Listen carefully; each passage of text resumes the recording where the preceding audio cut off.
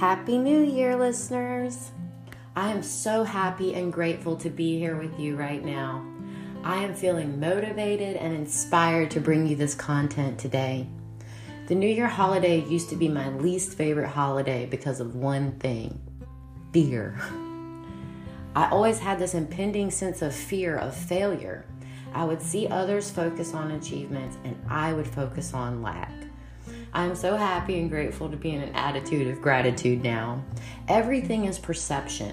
Everything is the way you perceive it to be. You may always find gratitude if you choose. I have adopted a new feeling of positivity and enthusiasm going into the new year. Each new year, I create a plan to make it my best year yet. And I am happy and grateful to report that I am a bit ahead of schedule. I've taken time for myself in December to get clear on my goals for this year. I decided and I know what I want for 2023. I've created my vision board. I've made a lot of space in several areas of my life.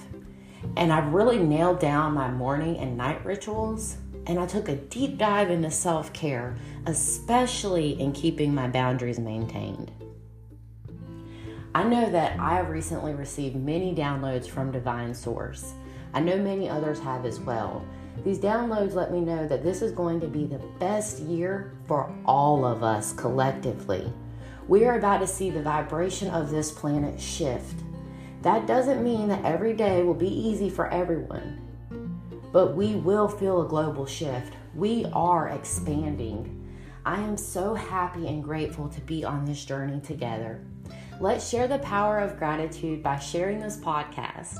I have a goal to reach 100,000 listeners this year, but I have faith in us and I know that we will reach more people than we ever imagined. As always, I am so happy and grateful for you. Have a grateful day.